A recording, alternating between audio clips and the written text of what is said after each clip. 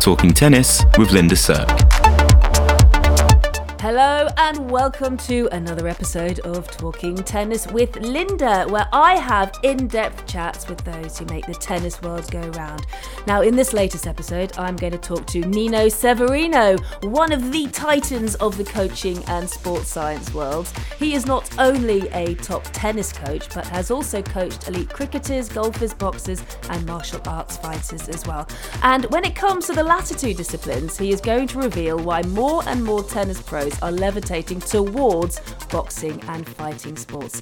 He is, of course, also going to talk about tennis coaching, and I'm certainly not going to let him go without revealing some of his top tennis tips, but we are also going to embrace the subject of mental health in the pro tennis world. So let's all give a big welcome to Nino Severino. Hello.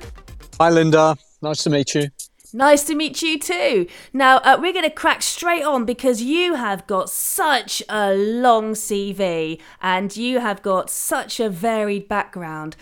So I'm going to abridge it slightly, Nino, but you've spent 8 years on the World Tennis Tour and as a member of the British Olympic tennis team. You've coached cricket teams, including Leicester and Sussex. You've developed a golf training system that was offered to all UK PGA golf pros.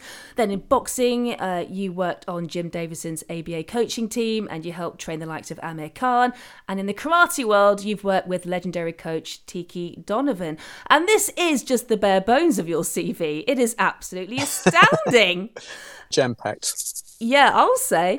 So I'm really interested to hear, Nino, the story of how you came to be so immersed in the world of sport and sports training. So how did it all start? Well, I think just from a young age, I was really interested in sport. I had natural rhythm, timing, tempo, and did well in sport. I think it's probably fair to say that I was a jack of all trade, but a master of none, even though I eventually worked my way through and became part of the under-21 England karate squad. Then from that sort of natural fighting ability, I had the right aggression levels with the right mental control, then flipped into kickboxing and managed to bag a couple of national karate and kickboxing titles. And then after that, after a long time in fighting, which I really enjoyed, the camaraderie of it. I then retired, stopped sport and moved into business. Basically, you discovered as a child that you had a talent for sporty activities. And I think that's really important anyway for our children of today, certainly in terms of tackling obesity, that if they do have some kind of talent, and let's face it, every child is good at something, at one sport, it's so important to get them out there, isn't it? And that's something that you feel very strongly about as well. I do, yeah. I feel really, really strongly about it because I really just feed from my experience and really looking back now, it was really what structured my life and gave me focus was environment and culture. And within that environment and culture, I had very, very positive people around me in my life. And that really steered the way I thought, the way I acted, the way I reacted. And I think molded really the personality and character I am today. You know, I mean, it wasn't perfect, plain sailing, but definitely those early days with the right people around me made a difference to me now. And that's what I feel we give to all the young people we work with now as a foundation. And tell us more about the foundation. Well, the foundation's incredible because it's part of my wife's legacy, Elena Baltaccia Severino. We started it together when we were on the world tour. We used to talk about it all the time. It was part of what we wanted to do when we retired. So it's very, very close to my heart. I believe we achieved a lot when Elena was here. She was an extraordinary human being. We travelled around the world to major tournaments, and in between those major tournaments, she just wanted to be with children. And of course, after I lost Elena, I continued that plan. She left me with a plan. We were able to talk about that. And that's what I try and do every day now. That's incredible. And what's the name of the foundation? The name of the foundation is the Elena Baltaccia Foundation. And one of the patrons is Judy Murray as well. And you've worked with her, haven't you, on the Olympics team? Yeah, I'm just so privileged. Judy was a great friend, a great friend to Elena. I'd always remember she once said if she was to have a daughter, she would have loved it to have been Elena. So they were very, very close. And we asked Judy if she would be patron, or Bally did. Bally is Elena's nickname. Bally asked her, and she responded immediately and said yes. And I've had the privilege of Judy being by our side when Elena was here with us, and continues all the time to give me time and support and passion around all the things we're trying to achieve with Elena's legacy now. Oh, that's really, really wonderful. That's such a positive to come out of what must have been an incredibly tough time. Now, in terms of tennis, and as mentioning Judy and the Olympics team, how did you get into tennis? How did you move from martial arts fighting to tennis? Well, it is an interesting story, and we could probably spend a whole day talking about it. Yes. But I'll try and place it down into 60 seconds. When I retired from sport, I just had this real feeling of rhythm, timing, tempo in my body. It was always something that probably I was the most positive about.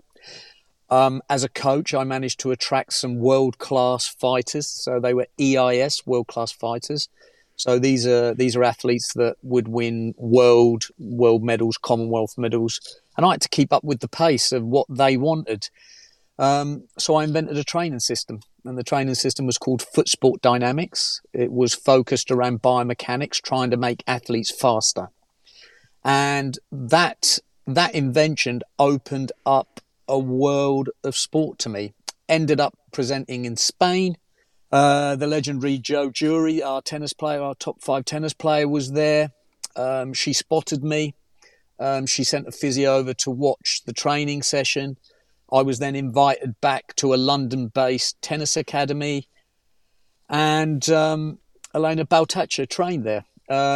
So I was very aware of Elena. She was British #1 at that point. I never coached Elena for 3 or 4 years. It then got to the point where Elena was trying to look for solutions in her game, her tennis game. We started to talk about nutrition. We started to talk about psychology, strength and conditioning. And then that led to Elena losing faith in the coach and team that she had at that time, for whatever reason, rightly or wrongly. But she turned to me, and that was my opportunity to do everything I could to support Elena, and that partnership of Elena and Nino, Bally and Nino. It was a very hard journey. She was 170 in the world, on really the scrap heap of tennis at that point in terms of British tennis. And we managed to get to the top of world tennis, became British #1, and had a glorious 10 years on the tennis tour. And within that 10 years, I was invited to be on the Olympic team, who Judy captained. Amazing. So that's a fast track story right there. But well done. That's a great nutshell version. And it immediately struck me as really fascinating that you have made this positive connection between martial arts and fighting and tennis. And you mentioned that tennis players have tapped into martial arts and fighting coaches to be part of their support team. So I'd love you to tell me a bit more about that. Well, it happens a lot. I mean, it happens a lot on the tour. There'll be players, if anyone wants to, go and Google them, there's players out there that have really tapped into fighters, particularly cage fighters. And I think why they do that is because there's this real connection between the gladiatorial side of tennis, being on that court on your own and having no one to back you up. You are on your own. And the fighter in the ring, or the fighter in the cage.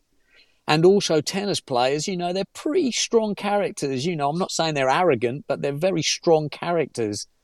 And I think they have to find people they respect. So 1, they identify with the fighter, but 2, they respect them because of what they do. And that's why I believe, they're very popular. And Andy Murray, I mean, he loves fighting, doesn't he? And he's very close friends with Anthony Joshua. And tell us a bit about the lengthy chat you had with Andy about cage fighting. Yeah, it was a funny, surreal situation. Bally had a little niggle down on the bottom of Wimbledon. There's all the physio rooms, and there's a private physio room with 3 beds. We walked in. You had David Ferrer down the bottom having a soap massage. You had Andy in the middle bed with his strength and conditioning coach at the time, Jez Green, and Bally was on the end bed. And I just started to talk to Jez about fighting, cage fighting, my experiences, and it was obviously something that sort of got Andy's ear. And then Andy sort of joined in, and we were just there chatting, for 20, 25 minutes, all about cage fighting, and Andy's eyes really lit up. So it's obviously something that he really connects with, the fighting world. And he's got some good friends in boxing. Anthony's not the only boxing friend he's got. So there is that really close link between I, the tennis player, and what I have to endure as a one-to-one gladiatorial sport, and how the fighter, even though they don't maybe never picked up a racket before, they'll know exactly how I feel. And I think that's the real genuine link between the tennis and the fighting world. I don't think Andy would last very long in the ring with Anthony, though, do you? Oh, I don't know. Maybe if you allowed him to take a racket in with him, he might survive a few rounds. Equally, I'd love to see Anthony Joshua try to play tennis. That would be brilliant. Well, I think Anthony would have a much harder time on a tennis court than Andy would have in the ring, that's for sure. Oh, okay. Interesting. Now, about your time as a WTA touring coach, because another thing that you mentioned off air was that there's a big difference between a regular coach and a touring coach, and what actually makes a successful touring coach. So tell us a bit more about that. Well, I mean, there's lots of things that make a touring coach completely different to a regular coach. I mean, the number one factor is that a regular coach would spend 52 weeks of the year at home with his family, his wife, his brothers, his sisters, his children. A touring coach does not have that luxury.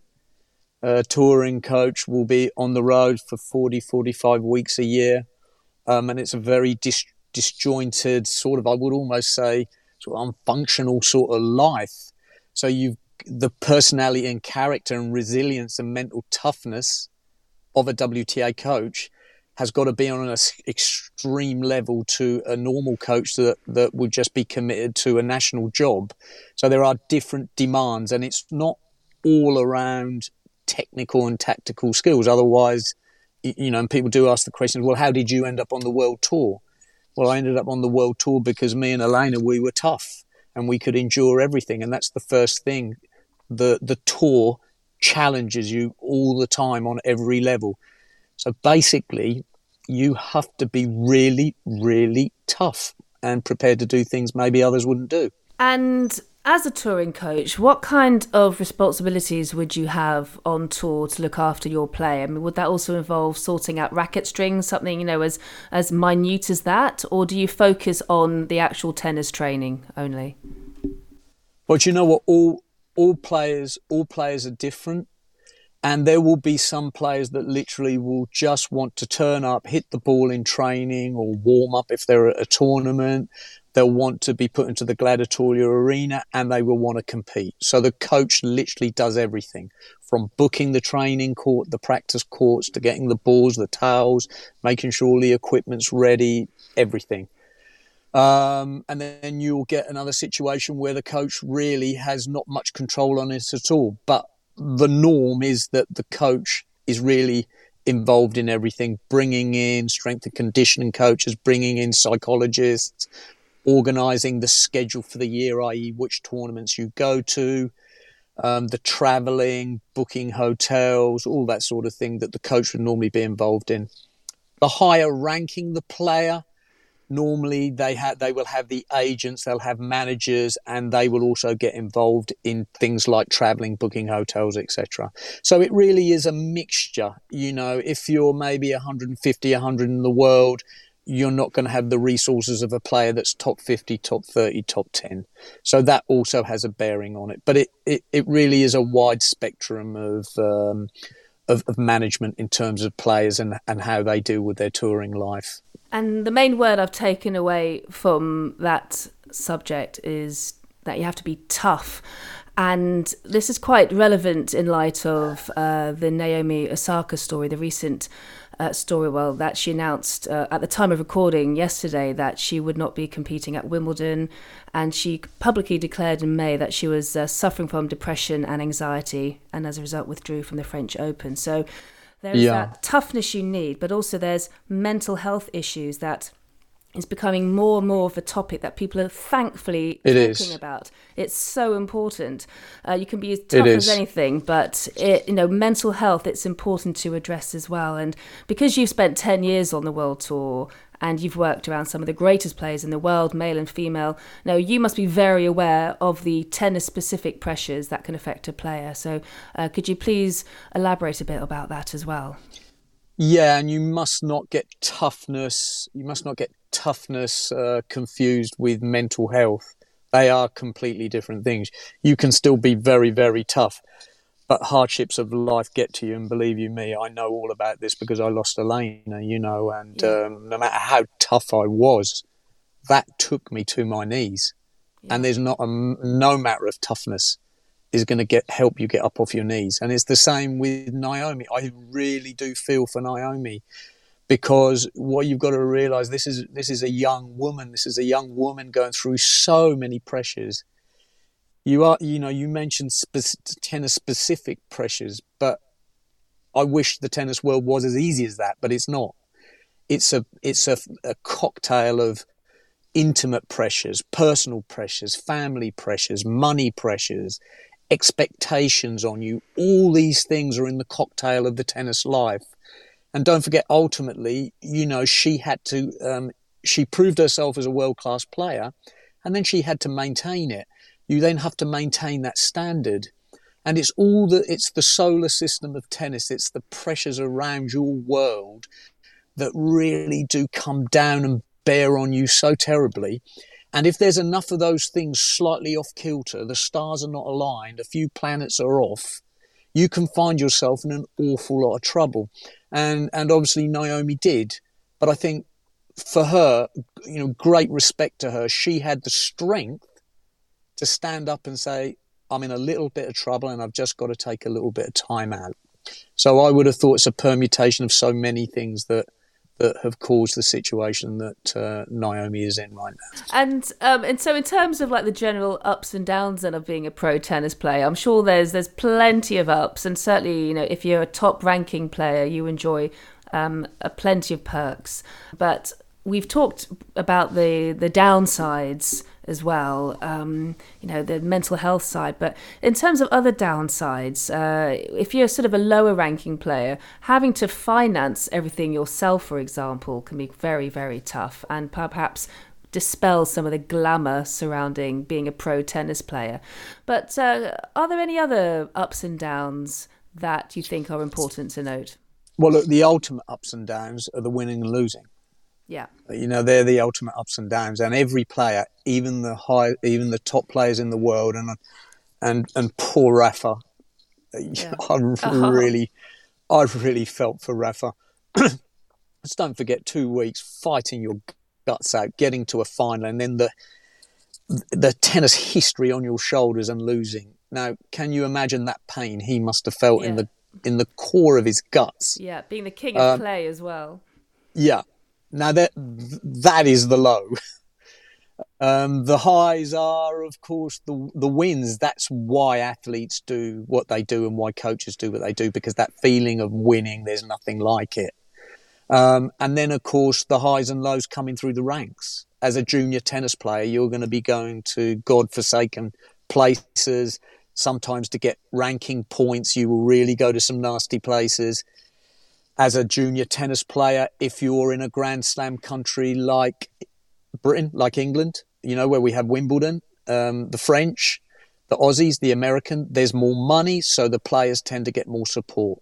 If you're from countries where there are not Grand Slams and the money isn't there, it is very difficult, and that is definitely a low, to try and travel around the world when you don't have the money. So as juniors, there are slightly different ups and downs. And I'd say the money side, for definitely the parents who have to finance it, mainly, is a real big down.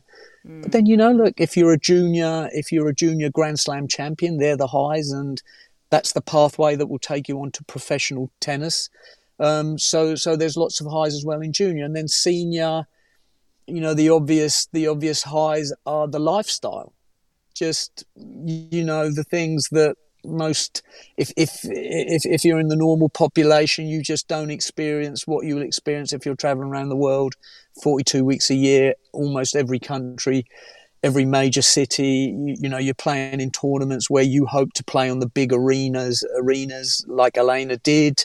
And they're the real ups. The real downs are when you're having a losing streak, 11 tournaments on the trot where you're getting knocked out early and you just cannot get the momentum of winning back. And you're with each other and you're traveling around every day and you're trying to keep that relationship fresh and positive. They're the downs, because you just can't walk out of the office. It's not that sort of job. I'm having a bad day. I'm going to be off tomorrow. I'm just going to call in ill at work. You can't do it. You have to ride it out. And as a coach, how do you tackle that if one of your players is on a bit of a losing streak, they're feeling low, the confidence is rock bottom? How do you as a coach tackle that? Well, look, I was very, very lucky man. Very, very lucky man. I spent hours with Judy Murray. I spent hours with Louis Kaya. Hours with Leon, Davis Cup captain. Hours with Nigel Sears. All these are the world class coaches, and they taught me the craft of being a touring coach. And one of the things you have to accept is sometimes you're going to win and sometimes you're going to lose. When you win, you savour it, and you savour it with the closest people around you. And when you lose, you go back to the drawing board and you just start again and you keep trying to build. But bottom line, it comes back to that word again, just being tough. Got to be tough. And what is your top tip for amateur players like myself? And I'm sure there's, a vast world of difference between coaching a pro player and giving tips to an amateur tennis player. But for example, a couple of episodes ago, we had a WTA coach, Mark Gellard, and he gave us a great tip about if you find yourself playing against someone who you believe is better than you, then try and make that opponent play worse. So don't just focus on what's on your side of the court, but also what's happening on the other side of the court. So do you have any kind of little gems, little nuggets of advice that you could impart and reveal to us? Considering that tennis is probably one of the most complicated sports that I've ever had anything to do with, it's a question that you could really answer in so much sophistication. But the basics are, and Marquis right, when you go on the court, it's not just about what you do. You also have to have the open-mindedness and the vision to understand the strengths and weaknesses of the player that you're playing against. And that must reflect what you do. If you just play a one-dimensional game, the same game you play every match, then you're going to be in a few problems. But my biggest tip for players who are trying to learn the game, first at your club, really identify who are the recreational coaches and who are the elite coaches, because sometimes people get that mixed up. So if they're aspiring to be elite, they go to a recreational coach, and if they're a recreational player, they go to an elite coach. And I would say my absolute biggest tip is to find the best coach you can that has great communicational skills and will not only coach you for the money, but will coach you for the passion and the love of the game. And that comes across very, very quickly when you work with a coach. They get there a little bit earlier and talk and want to get to know you, and they stay just those few minutes longer after the coaching session and give you a little bit of feedback. So I think the big nugget for me is to get the right fit between you, the player, and the coach. And you mentioned that tennis was one of the most complicated sports you've come across. So what makes it the most complicated sport? I've been asked this question before, and I always struggled with asking it before, so I gave it a lot of thought. And one, the surfaces are all different. Very rarely get that in any other sport. Two, you have a huge area that you've got to cover, so you've got to be biomechanically unbelievable. The other difficult thing about tennis is there's a neural element to it, which means there's the body, yourself, the applied force, which is the racket, then a moving object, which is the ball. And that's what makes tennis very, very difficult. With golf, obviously the ball's stationary. With something like cricket, the ball comes to you at a very sort of linear perspective. With tennis, it's coming at you with different spins, different trajectories, different angles. It's just so difficult to cope with. And can you imagine being on the court with someone like Andy Murray? And this is why I go back to the Anthony Joshua thing. I think it's easier for Andy Murray to stay in a corner, put his hands up and just try and give him the odd jab, than someone like Anthony Joshua trying to run those balls down over the size of the area size of that court. It would be a nightmare. Could you imagine it, trying to take all the different ways Andy Murray can hit a ball? I mean, it would be an absolute nightmare. That's why tennis is so difficult. And of course, the mental side on top of all that. Yeah. You got to be one tough creature. Wonderful. Well, thank you so much, Nino Severino, for this absolutely fascinating insight into your life and also into the world of tennis. Thank you so much. It's a pleasure, Linda. Thank you. So, I don't know about you, but me, as an amateur tennis player, I suddenly feel incredibly clever being able to tackle one of the most complicated sports in existence. So I'm going to give myself a pat on the back. Thank you again to Nino Severino. Wasn't he absolutely brilliant? And you can find out more about him, about his late wife Elena, and about the foundation if you head to elenabaltachafoundation.org. And Elena Baltacha is spelled ElenaBaltacha. And that foundation, actually, it's spearheading a fantastic charity auction called Love All. It's going to raise money for grassroots and community tennis programs in the UK, but it will also fund research into women's cancers. The auction is in memory of Elena, who sadly lost her battle to cancer in 2014, aged only 30 years old. The auction will feature memorabilia, artworks, and unique experience from the worlds of tennis, music, entertainment, also other sports as well. And that auction will be held from the 4th until the 21st of November. And you can find out more by heading to www.loveallauction.com. So I will see you soon for another episode of Talking Tennis with Linda in a few weeks' time. See you then. Bye-bye.